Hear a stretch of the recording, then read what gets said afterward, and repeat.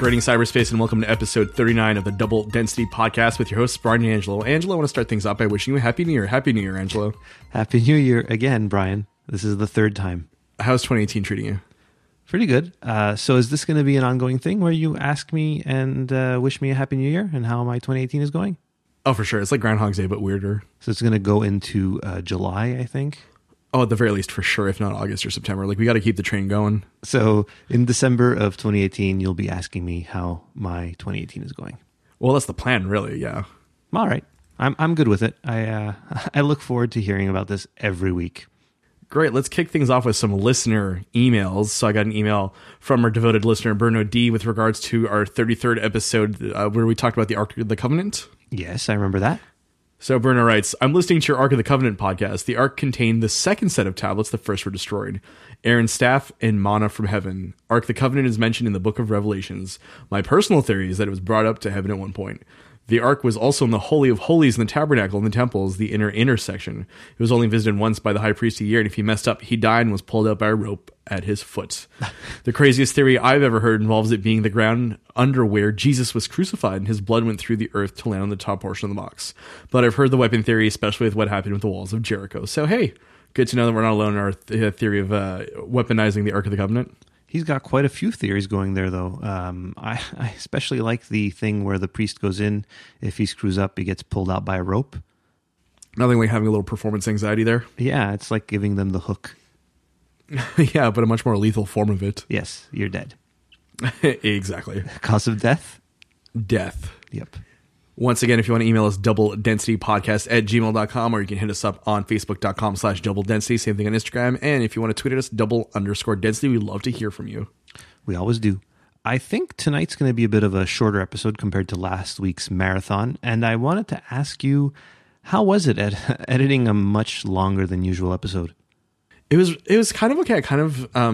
I didn't zone out, but I wasn't necessarily like dreading it as much as I do some. Well, not dread, but I mean, like, sometimes it does actually feel like work. And last week's episode actually flowed so well that there's very little editing to be done in the end. So it actually worked out quite well. And it was very fast, actually, kind of surprisingly so. Our guest Rob's always fun to talk to, and that's what makes it flow. Like, we seem to all have a good rapport with each other. So I think it kind of turns into a show that ends up not being too arduous, because there was not much you had to actually cut out, right? Except mostly laughter, because we laugh so much. It was a lot of laughter, and I cut out one short segment. I can't remember what it was, but it kind of just strayed away. So we just wandered off on some tangent that I felt didn't work out. And if you didn't notice, then that's even better. Yeah, I don't remember noticing. I just saw there was like an hour and 45 minutes long. So I hope our listeners enjoyed that extra long episode. It won't happen too often that we have episodes that go over an hour, but I think if we have guests on, it'll probably be more common than not, because once you have like a third or fourth person talking, you kind of all want to get your points out, so it kind of makes the podcast a little longer. But I think people enjoy the occasional long podcast. I know I do. And we're back to business this week with the two-man podcast here. Yeah, and so talking about editing, we've talked about it before, but I've been editing more and more. I think I've, 2 whole episodes under my belt?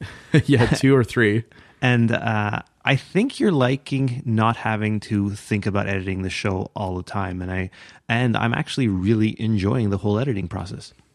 Yeah, for me, what it is sometimes, unfortunately, is it does feel like a little bit of work, because every week recording the podcast is only a small section of the entirety of the podcast in between research and editing. So it can get cumbersome. It can get up to like 8 to 10 hours total of work to do. And I don't mind doing it, but sometimes it's just nice not to have to sort of do it all in one shot over and over and over. And I'm really thankful that you've decided to take things on. And so new year, new software for you. Yeah. So I was using GarageBand. I've used GarageBand for a long time.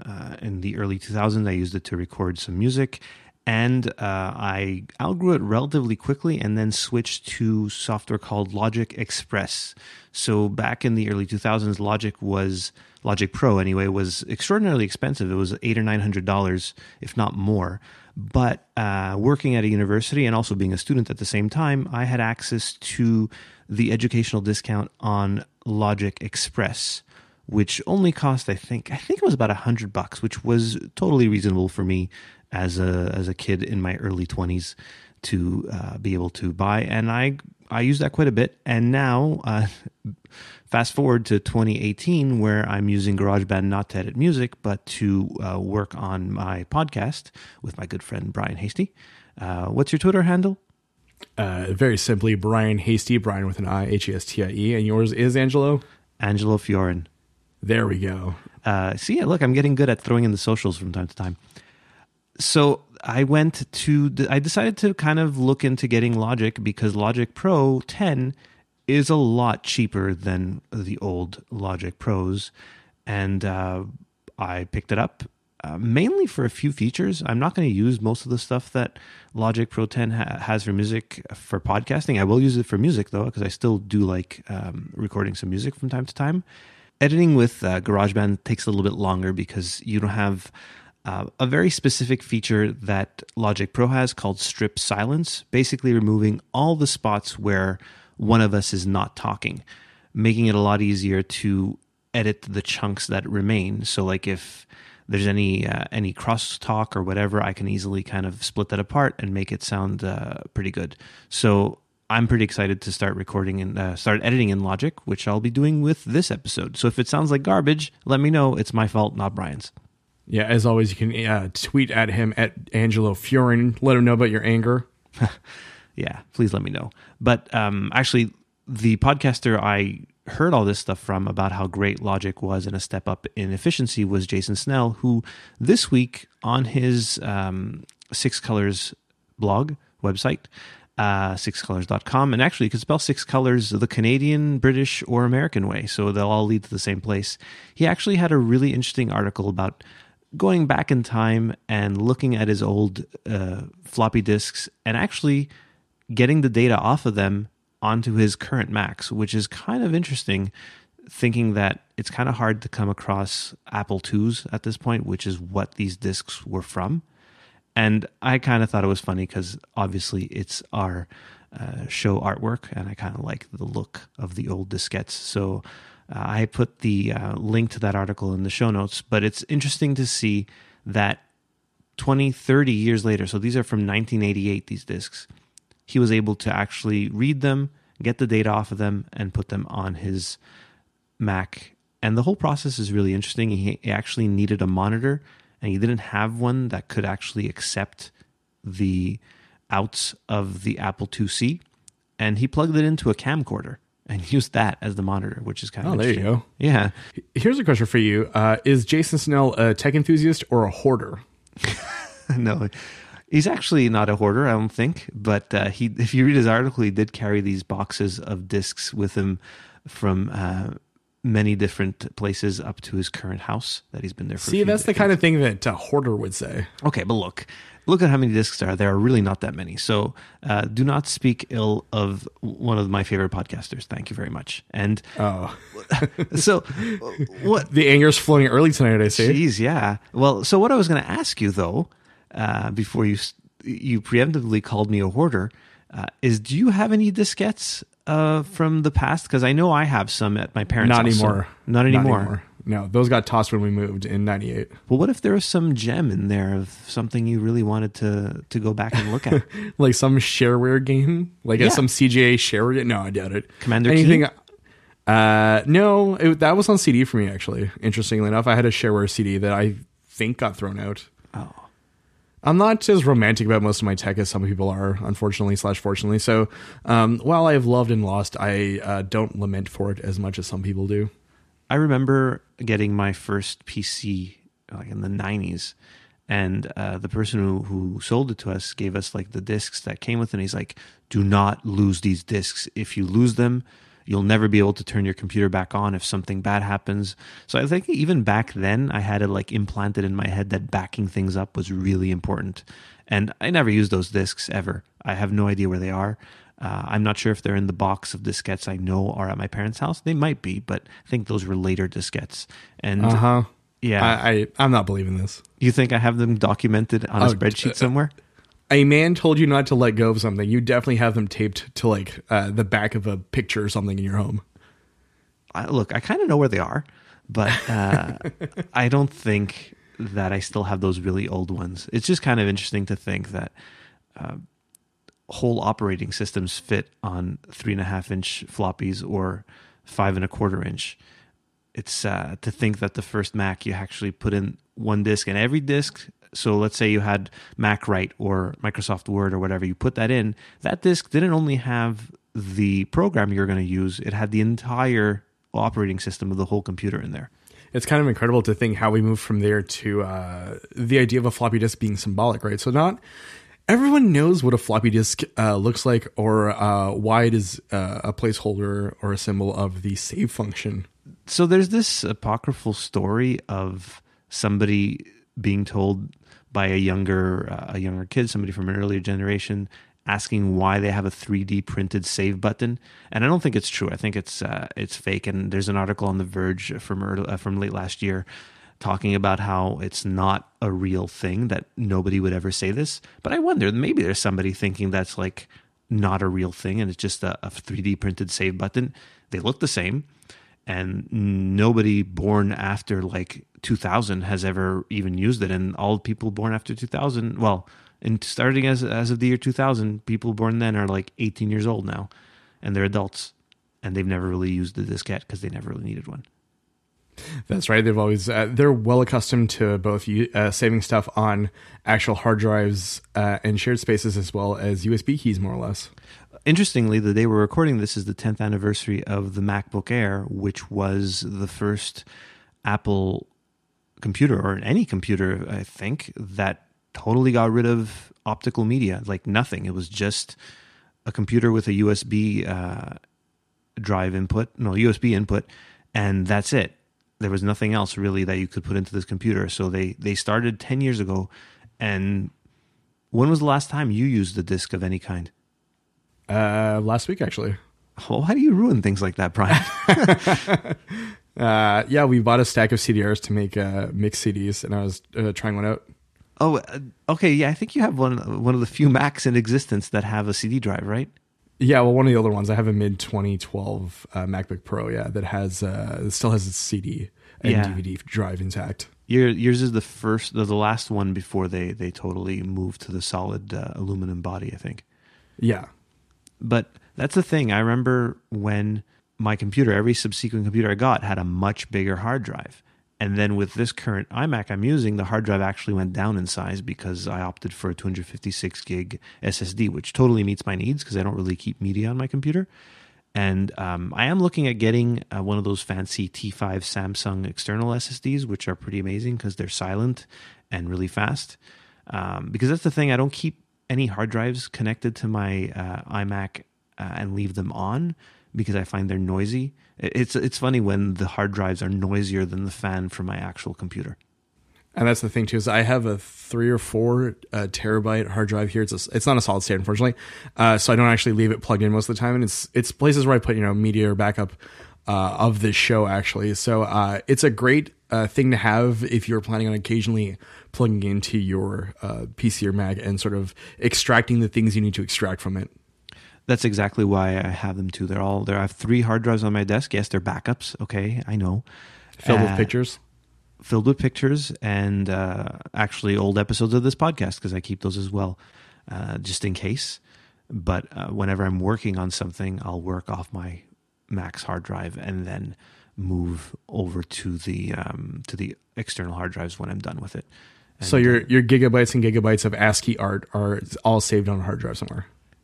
How much ASCII art would be like in 1 gigabyte? Because that's like nothing. Oh, dude, that'd be so much. I couldn't even start to do the math on how many drawings that would be. That's the entire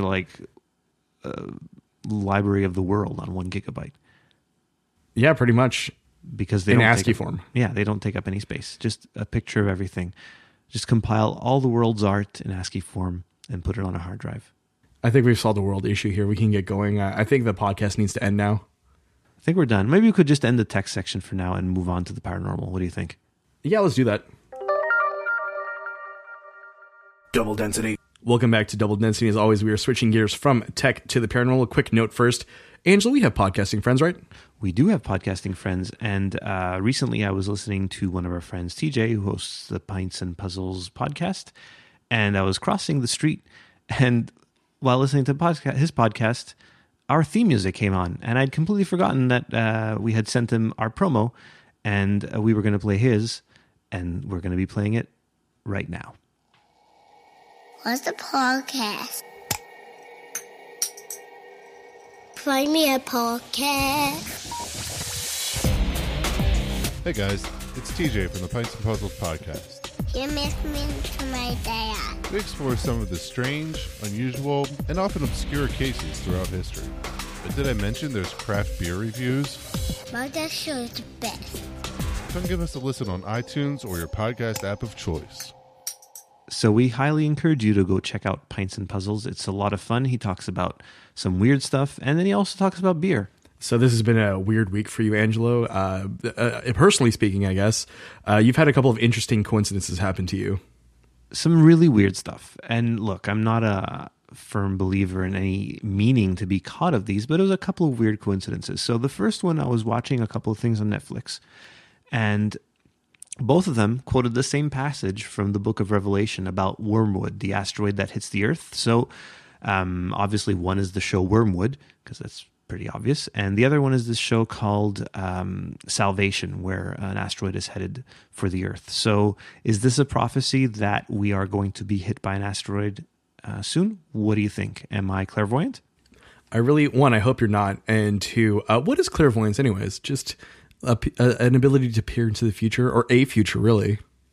A future, because it's multidimensional, isn't it? It could be anything at any time. Just us saying something on this podcast could change. What is it? It'll change the colors of a butterfly wing? No, that's not how it works.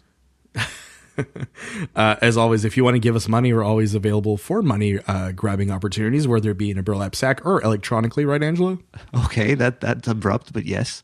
I figure, if you want to change the course of things, why not make it very blatant? Why not, throw it out there? Yeah, we become rich with podcasting money, and then we change the world and prevent asteroids from hitting us. Well, that's the thing, is if you give us money, you might prevent asteroids from hitting the Earth. It's possible. Really, we're just running our own ministry here. That sounds like a good idea.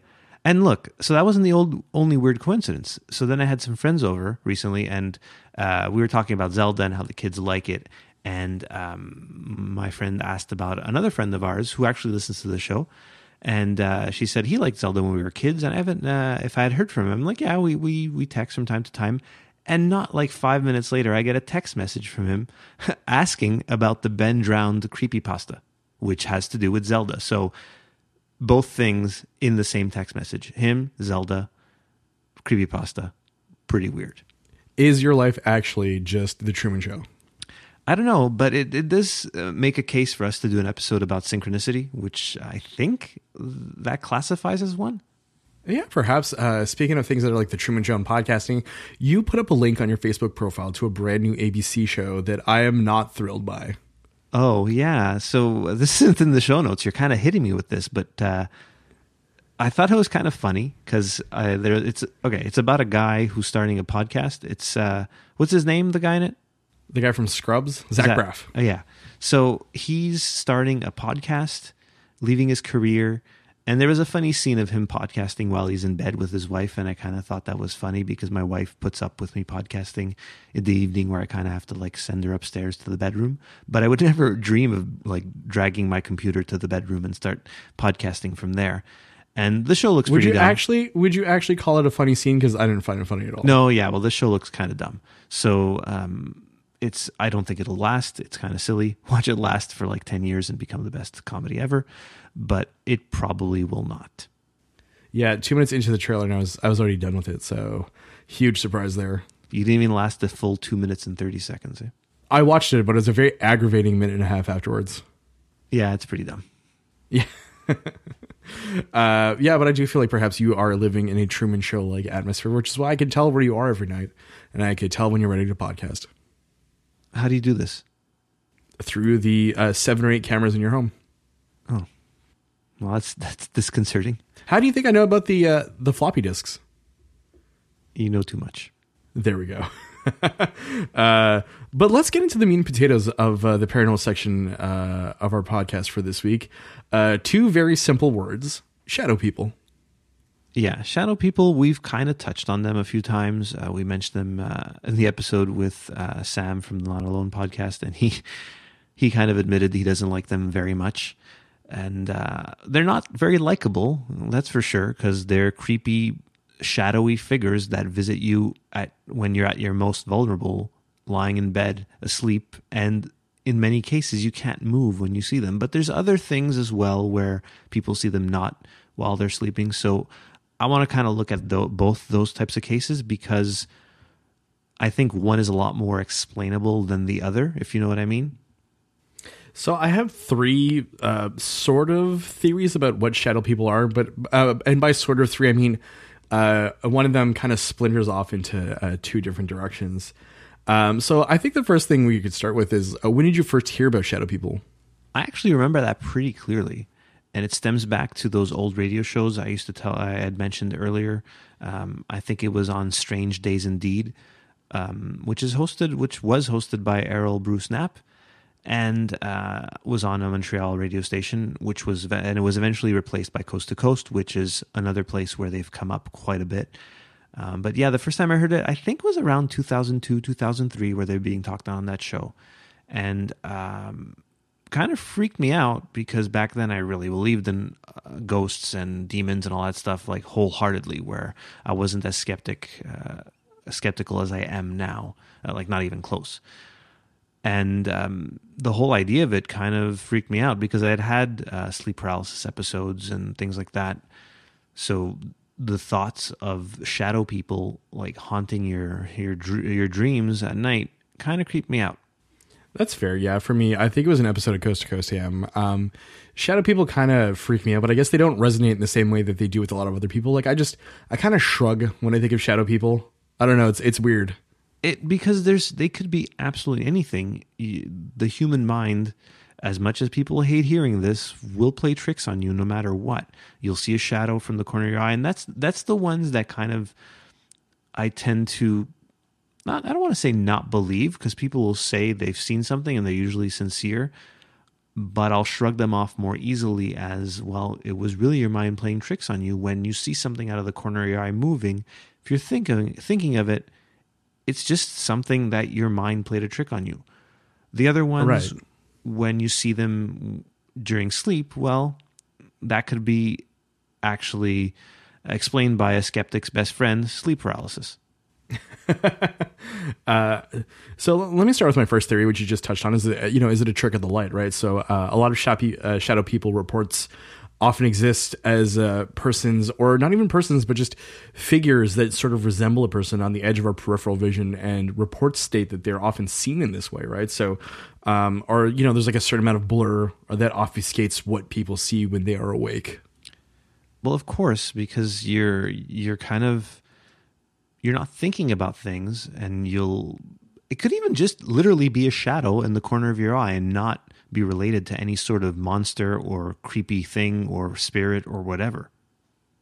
Right. And that's the one that I think is most grounded in reality, right? Yeah, because it is literally a trick of the light, or a very brief hallucination. It could be nothing out of the ordinary in my mind. So my second theory is one that's a little bit more out there, and are they interdimensional beings? So further to that, do we all resonate at different frequencies, and do multiple worlds all inhabit the same physical space? Like the idea that we may share a physical space, but actually they sort of bleed into ours once in a while in these very lucid moments. In terms of more out there theories, this is one of my favorite things to kind of ponder. Having it explain a lot of the paranormal in a more, let's say, scientific way. It's a lot of fun to think that the world is based on frequencies and everything is happening all at the same time. So in the same space where I'm at, there's another me or somebody else like me also podcasting with somebody else like you. Maybe the guy who this guy's podcasting with doesn't have a beard, right? So it's Brian without the beard. And like he's sitting exactly where you're sitting, and sometimes something resonates incorrectly, and we'll kind of see it out of the corner of our eye, and it's like a different person. And they're not malevolent in this case. It's just resonating from one of the infinite other universes where things are just slightly off and we don't actually see them. It's sort of like in the Matrix where there's like a glitch, although that's something completely different. I'm not saying we're in a simulation. That's another theory altogether. Yeah, not one that we're going to explore tonight. I think the way that these shadow people manifest themselves may suggest that their physical makeup is not a total image. And what I mean by that is that a number of accounts of shadow people allow us to see an outline and maybe like a distinctive feature or two, but it's not a total image. We're never given a full outline of a person, hence the name of shadow person. It's kind of like when you're listening to the radio, but the radio station's very, very staticky, not clear, right? So the idea that you can kind of make things out, but there's not that clarity that allows you to see the full 3 dimensions as well as features of a person. Interesting. It's sort of like a in-person EVP. Yeah, a little bit. That's actually a really good way of putting it. But yeah, it's just like this really weird thing where it's like an echo or maybe like a distant image of someone that's not totally dialed in. That's actually a really good theory, Brian. Look at you. I preface all this with like shadow people are not something that scare me, but there's something that are really fascinating because there are a lot of different theories to them, right? So, I mean, the first one, of course, was the trick of light, but this one, the interdimensional beings thing, is something that I've given a lot of thought to, just in terms of the way in which we cohabitate space, and so that leads me to so if interdimensional beings is my second theory, then 2A would be: are these beings religious in nature? Are they demons? Are they ghosts? Are these people that have died and come back to visit us for whatever reason? Are they objectively good or bad? Right? So kind of like going down the rabbit hole of beings that may inhabit the same space, but not exactly the same dimension that we're in. Is there a religious attachment to them? This brings up a good point, because I recently watched a documentary about shadow people and sleep paralysis altogether called The Nightmare. It's been in my queue for ages, and then in preparation for this episode, I said, you know what, I should really watch it because it's about sleep paralysis and shadow people. Perfect. And several of the people they interviewed actually said that becoming religious made the shadow people go away. Huh, how about that? That's interesting. It is. One of them specifically, she was not religious at all. She wasn't a Christian. She started invoking the name of Jesus, and the shadow people stopped. And then she became religious, and she hasn't seen them since, which I'm not sure how that works, especially if you're not a person of faith and then all of a sudden you get faith and that kind of flicks a switch in your brain to stop seeing these things, or the total opposite of that, not being based in science and being based in faith, not fate, that they are malevolent beings that are frightened by religion of some kind. That's a really interesting thing. I hadn't even, I hadn't seen this documentary. Do you remember Peter Popoff, the Miracle Water guy? Yes, Peter. He knows what he's. Yeah, that with the voice in his head that James Randi completely, he totally destroyed that guy, which is one of the best things James Randi has done, because that guy's a total fraud. So speaking of that, I was watching one of his specials maybe 15 years ago, and in it, and I'm not equating the subjects of your documentary to this at all, but there was a woman who said, I started believing, I started investing in this miracle water, I stopped doing crack cocaine, and I also stopped seeing the ghosts in my house. So not trying to draw an equivalency, but just saying that perhaps the idea of making peace with whatever's in your mind through a religious context may help your sanity out. I wonder if his water is in relation to the raw water that's taking over and sweeping the nation. Why did you have to reveal plans for next episode, Angelo, of our new marketing gimmick? Yeah, that's our first sponsor, is raw water. Here, drink some sewage.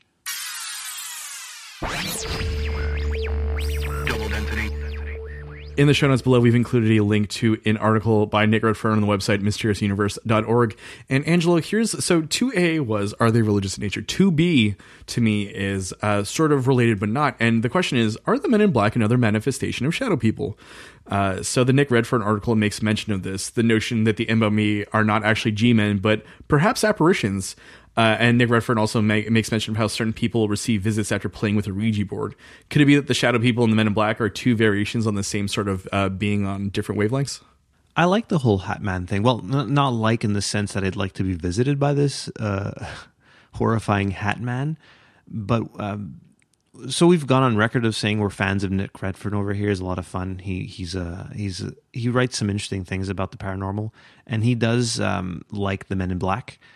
And this is an interesting way of thinking about them, because a lot of the encounters with the Men in Black, though, have them being corporeal, whereas the Hat Man is more of a shadow, right? He's not a full three-dimensional figure from the way I understand it. So I think maybe the Hat Man is like, so where shadow people are like regular people in the shadows, be it like a resonance of somebody else in the universe, well, the Hat Man maybe is like a Men in Black of the shadow world. Right, so he holds a different stature within the shadow people world. And that's something that somebody mentioned in the documentary, where there were different shadow people. So there were like the regular ones, and then the Hat Man, who seemed to be like their boss or supervisor, demon supervisor. I wonder what the job application process must be like. Is like, are you tough as nails? Are you unafraid to put other shadow people in the light? You know, sort of a... Do you look good in a fedora? Yeah. I find the Hat Man kind of interesting because he's kind of, and so this kind of ties into my third theory, is that maybe this is a shared hallucination.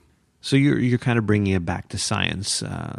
Something that people say is a famous shared hallucination is the miracle of the sun in Fatima, where everybody saw the sun do these weird dances, which I think we'll eventually cover that. But I don't know if they're shared hallucinations, because from what I understand, in many cases, people who are being visited by shadow people, especially during sleep paralysis episodes, their partner or whoever is in the same room as them doesn't see the shadow people.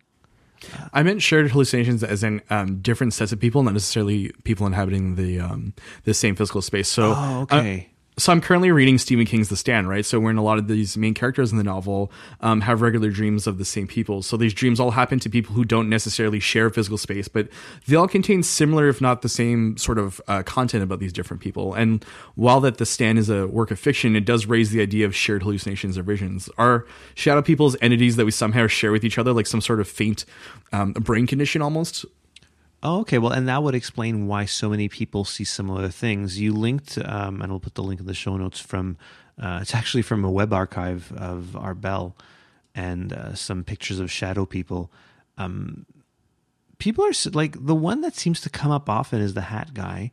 But the thing is shadows are shadows. So basically what happens is you're seeing a human form, which is what we're so used to seeing, and you kind of make it all black because it becomes, you kind of like remove the details from your mind of it, because you're not really sure what you're seeing.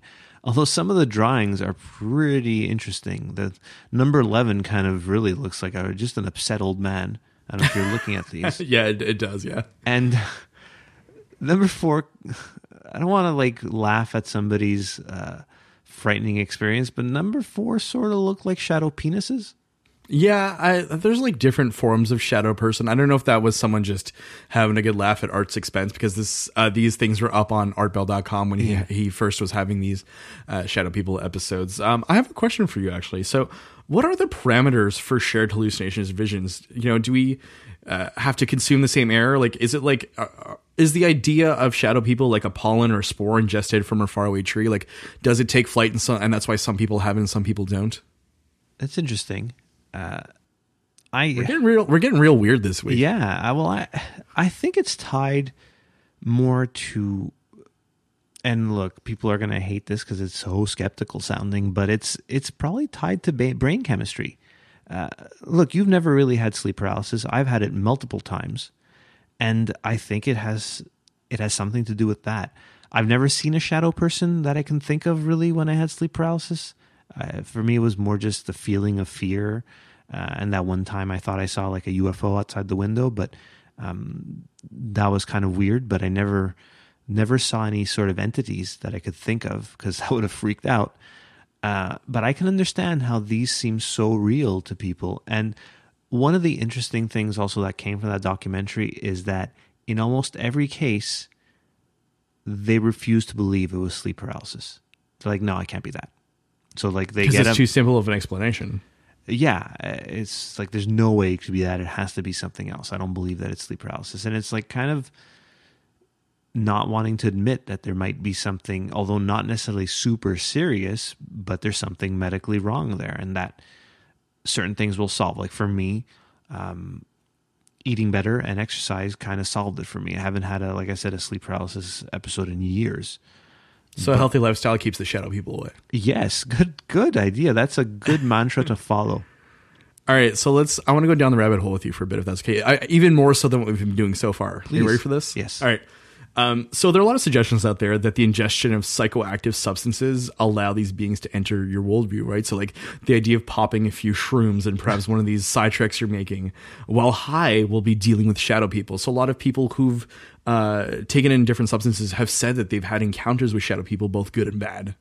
Well, one of the articles we read, which I'll post in the show notes from North Atlantic blog, talks about a PS1 game called LSD Dream Emulator. And there's a gray man in that game, which is kind of like the real life, but the reports of the Hat Man. And it's kind of interesting that you say it could be tied into mind-altering substances, because this is about a game about LSD, sort of.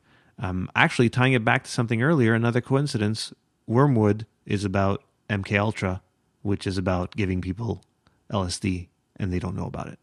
So perfect. You've kind of already gone where I want to go, where the idea is, are shadow people a controlled government experiment? Huh. Like, you know, like unfortunately these people have unwillingly taken part in something that they can't control. It's very much out there for me. It's not something that I wholeheartedly believe in, but it is something to think about, because, you know, the stories involving a lot of the shadow people, including the Hat Man, are very numerous, as you've indicated with a lot of the links that we've included in the show notes. The fact that a lot of these people can describe the Hat Man without ever having heard of him in another context before is kind of interesting, because it's kind of like this weird shared experience, right? And sometimes you do have these weird shared hallucinations due to psychoactive substances or you know, other things, either through subliminal messaging or some other form of grooming, right? So maybe there is a government angle to it, though I highly doubt it, because the phenomena of shadow people is so widespread that it'd be hard to control. It would be really hard to make sure that the same people got the same dose of what they're giving people, but it's not unprecedented for the government to do weird things. When we say the government, I guess we mean the American government, but we mean really. the secret NWO. The shadow government, if you will. Yeah, exactly. Richard C. Hoagland's famous shadow government. Yeah, you recently had a run-in with Richard Hoagland, didn't you? Well, not with I listen to his show once in a while. It's a sad state of affairs, and the words "deep state" are arriving at an alarmingly high rate in all of these different sort of fringe shows. I guess between him and then today, Alex Jones was like tweeting out about Steven Seagal versus the deep state. So make of that what you will. I think if you want to talk about government experimentation, that's a great place to start. With Alex Jones? Yeah, absolutely. He'll sell you his powders. Maybe it's his stupid powders that are giving people nightmares. Well, I mean, he did start making his millions. Well, not millions, but a good chunk of change with disaster preparedness stuff, you know, right before Y2K. So, hey, you know, it's a continuing legacy of hawking items while selling or giving the truth out for free. It is kind of weird that somebody like Alex Jones is so followed and people think they connect to them. But there's something I want to come back to. Can you like define what this deep state is? Again, another documentary on Netflix. There's a documentary on Netflix called Deep State. I haven't watched it yet, but can you kind of put into context what that is? Yeah, sure. I mean, so the deep state is generally characterized as a bunch of people, typically people in positions of power who actually are involved in the secret control of public policy. So the idea of like there's a government for show, and then the deep state's the actual government in charge of making the decisions, and then usually that deep state is very tiny in comparison to the actual number of elected representatives. Okay, so it is really like the NWO. Yeah, it's like a cabal, a cabal of people deciding what to do. Oh, like in the first couple of seasons of The Blacklist. I don't know if you watched that. We've talked about it before, I think, where you don't watch it. You said it was like really violent.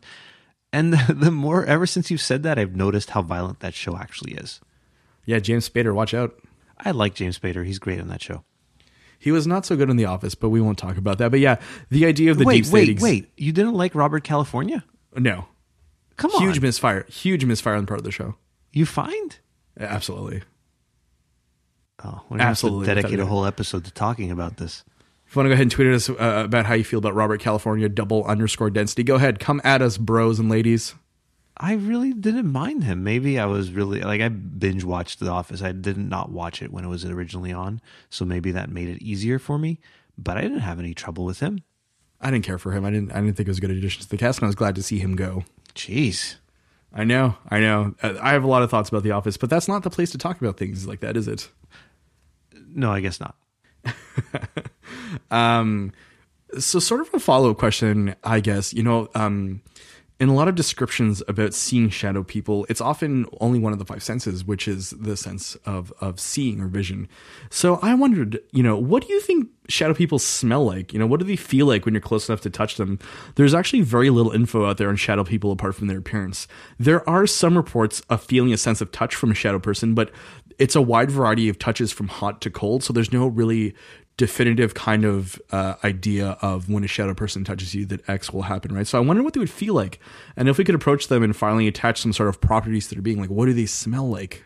Well, smell is actually one of the best senses for memory. So it would be interesting if people would smell something and it would conjure up these memories of these shadow people. In The Nightmare, again, that documentary, a few of them kind of described it as feeling like electrical impulses, like almost shocked. But there wasn't much talk about smells at all or anything to do with touch. One would think if they're demonic, you'd smell brimstone. Yeah, exactly. Like if they're tied into some kind of religious property, then you have some kind of like our demons smell, like a sulfuric smell almost too, right? Exactly. Or... is it the Amityville Horror? So obviously it's not real because the Amityville Horror was a hoax, but is it that where they would smell roses? That's a good question. I don't remember that off the top of my head, but it does sound plausible. I remember reading something about ghosts. If anybody knows what I'm thinking of, where somebody was haunted and they kept smelling roses before the ghost would appear, please let us know. So I've included a link to an article called Haunting Phenomena, The Smell of Ghosts. It's a good starting point for when we discuss the smell of shadow people. The article outlines the idea of quote-unquote familiar smells, like smells that once belonged to a loved one, such as a favorite perfume. There are unfortunate smells, and those are usually attached to a demonic apparition, so like the aforementioned sulfur. Gross smells that are attached to the appearance of demons, right? So the idea of if something negative is coming your way, you're going to smell some kind of negative smell attached to it, right? So the idea of a demon coming at you smelling like Axe body spray. Well, there's one in that article talking about Titanic perfume, and there was they kept smelling the cologne of somebody, but nobody else was there. So it was kind of odd. Maybe it was like 1912 Axe body spray for Titanic. Wouldn't it be weird if a shadow person smelled like something like candy or marshmallows, like just something kind of vaguely pleasant that you were kind of into? Well, that would mean they're like good, right? Things that smell good are good for you. What if they're trying to trap you though? Oh, like something out of Hansel and Gretel. Yeah, exactly. Or like one of those old school tales we were talking about on our Christmas episode of reading horror stories like around the Christmas campfire. Yeah, that's the smell of marshmallows. My kids love marshmallows. So if any ghost wants to attract my children, they just need to smell like marshmallows. I love the idea that you're throwing that out there into the world to see what will happen. You're baiting people to come and haunt your kids. You realize that, right? I hope not. Maybe this summer when we have another backyard barbecue special, we'll have some marshmallows to roast while we don't barbecue, while we podcast. What we could do too is I have a Ouija board tucked away somewhere. We can bring it out and then we could start asking the spirits of what they smell like or what they'd prefer to smell like. Yeah, Ouija boards really freak people out. And that's something else I was reading about, how people would use Ouija boards and then they'd start seeing these shadow people. So again, it's being tied into the afterlife and religion and the occult. So I'm not quite sure what to think about what people are seeing when they see shadow people. Again, I tend to lean towards science, so I'm very interested in thinking that it has to do with sleep paralysis. There's an article, an old article, I guess now from 2006 that I came across because in researching these things, I think I've mentioned it, but I do research online through my library at work at the university, and I have access to scholarly articles. And there's one from Nature. They were able to induce shadow people by stimulating certain parts of a person's brain, which is kind of interesting. So it kind of shows that stimuli to the brain can cause people to see a shadow person. Well, it leads back to the idea of a hallucination, really. Because I'm coming back to that. I'm thinking more that they're just hallucinations, but the people who have seen them swear up and down that they're not. And I don't like to not believe people if they seem sincere. And most people, especially the people in that documentary, seemed really sincere, albeit a few were kind of weird, but most of them, if not all of them, did seem sincere. It's kind of really interesting. So if we take things on a 180, just sort of like a final tangent I wanted to take you on, maybe, and I'd love to see some research on this, and I don't know if it's out there. I've kind of rudimentarily done some, but haven't been able to find anything. But what if shadow people are tied to physical spaces? Like a haunting? Yeah, almost, yeah. But the idea of like unfinished business or trying to contact you in order to help them wrap things up so they can get going. So like a different category of ghost. Yeah, almost like the idea of like a fully formed ghost versus an outline, which is a shadow person. Like, what does that mean, really? A ghost in training. It could very well be a ghost in training, or a ghost who's almost done their training, and that's why their look is fainter, because they're soon to exit, but they're not yet done. So like what we see as a shadow person, people in the ghost realm basically see as a tag on their chest that says, "Hi, I'm Jeff, and I'm a ghost in training." Right, or I'm about to depart, if you want to look at it the other way. Yeah, and it's funny that I used the name Jeff. It just popped in my head, but that's the ghost that Rob says called him over that time. And if you want to hear that story with Rob and Jeff, you can head over to doubledensity.net. It's episode 24, and I do believe it's 2/3 of the way in. Rob gets into the story of dealing with a ghost who won't leave him alone. Really fascinating. And so see, somebody like Rob, I trust. So that's the thing. That's in doing this podcast, my skeptical brain is getting like mashed, because I'm talking to all these people that I feel are really intelligent and sincere and know what they're talking about. So it's hard for me to say, nah, you just saw like a hallucination, your brain's playing tricks on you. I don't know. It could be anything. I like to say I don't know when I don't know, and I don't know this time. Well, I think that's a good way of seeing things, right? Because if you were falling definitively one way or the other, I definitely question how you're assessing a lot of this evidence and a lot of the reading that we've actually done concerning this. It could be owls. I guess it could be our owls totems of shadow people. Maybe they're the familiars. I mean, we could endlessly go down this kind of rabbit hole. I mean, like the question is, are shadow people tricks of the light? Are they interdimensional beings? Are they ghosts or demons? Are they shared hallucinations? Are they part of a secret government program? I don't think they're a secret government program, but that's an interesting theory. We can always just go down the rabbit hole with this too, I think. And I think this has been done a lot on Coast to Coast. I'm sure you have a few in your archives where you can go back and listen to people talking about shadow people. And that's the thing, is that for every caller that calls in, it kind of gets the story kind of expands, right? So really, the more you listen to people's testimony about shadow people, the less there's a uniform image of what shadow people are, why they appear, how they appear. Yeah, and so I think reading that article from Nature, I definitely do think that somehow the brain flips the on switch for this sort of phenomena. And I think that's the most logical explanation. The question, though, is how does that switch get flipped? It could be a fear response, because if it's happening during a sleep paralysis episode, I can't say of a time that a person is more afraid. It's extraordinarily frightening. So, you're lying in your bed where you feel you're safe, and then all of a sudden you can't move, you feel things around you, And the fear response there could be causing you to see things that aren't necessarily there, but to maybe get you moving or going, to make you think that there's danger around, even though there isn't necessarily danger around. Sort of like how we were when we were like cavemen and we wanted to make sure that we weren't dying. So like we'd kind of think there was like a tiger instead of like a bush. I know I'm massacring that whole analogy, but I'm sure you've heard it before. So the next logical question for me is, how do you lure a shadow person out of the darkness? Or do you want to lure a shadow person? Like, so if you, maybe it's like an exorcism or something, would you use milk? Like Santa, milk and cookies? Place your firstborn on a table? My first two top ones, and the first one is contingent on it not being an episode of sleep paralysis, but I feel like waving. I think waving is a universal sign of a greeting. So if you wave at a shadow person, maybe they'll step into the light and say hi. Now, when you say wave, do you mean wave like the Queen and like hello, or wave them over like come over here? Oh, wave them over, definitely. Okay, so not waving like hello, wave come over. Yeah, invite them into your space. But then again, like if you invite them into your space, is it like when a vampire knocks at your door and you allow them in, then they are allowed to step in? Yeah, and you're making me think of the Black Eyed Kids now, which is a whole other topic altogether, which is, I guess, tangentially related to shadow people. But yeah, Black Eyed Kids creep me out a little bit more than shadow people, I think, because they're a little more well-defined.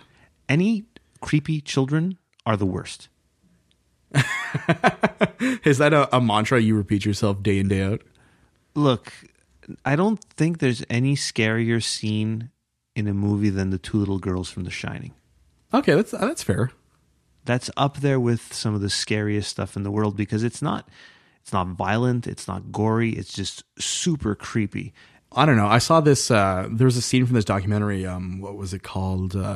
Extraordinary, the Stan Romanek story, where he shows a video of an alien in his window, and that is scary as heck. He also sees shadow people and creepy bug-eyed kids that claim to be his. I feel like we're just using him as a punching bag, unfortunately, and I he think deserves we need to it. But I think we need to put that to rest in 2018. Like there are bigger and better targets to use. Okay, so no more Stan Romanek in 2018. No, I mean, we're going to say that in the next week. We're going to trot him out. So baby. But yeah, but Black Eyed Kids are the ones, I think they need to be invited in your home as well. Shadow people don't seem to need the invite. They just kind of crash your party. Yeah, that's totally it. So apart from waving, my second thing is food.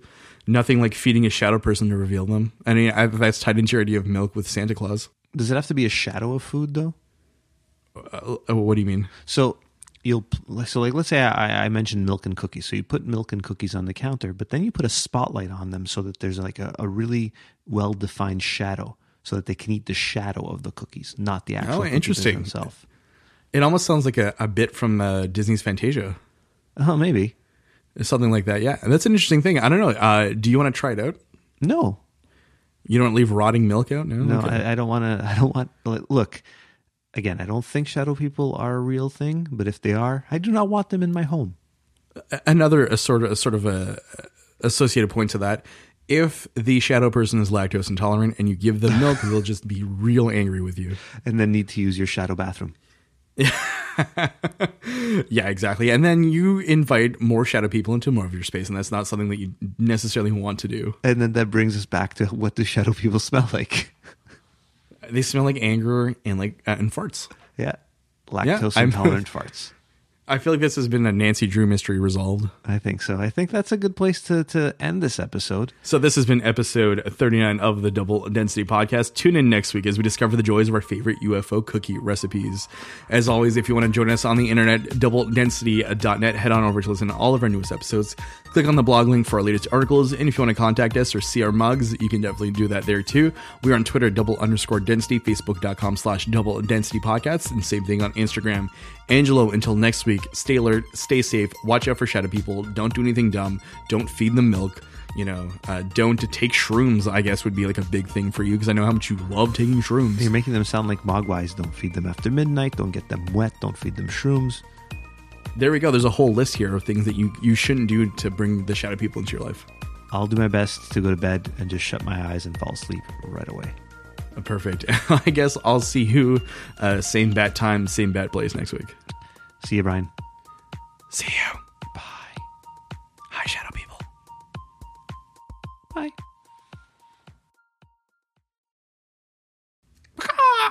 Everything needs to be perfect, Brian. Totally.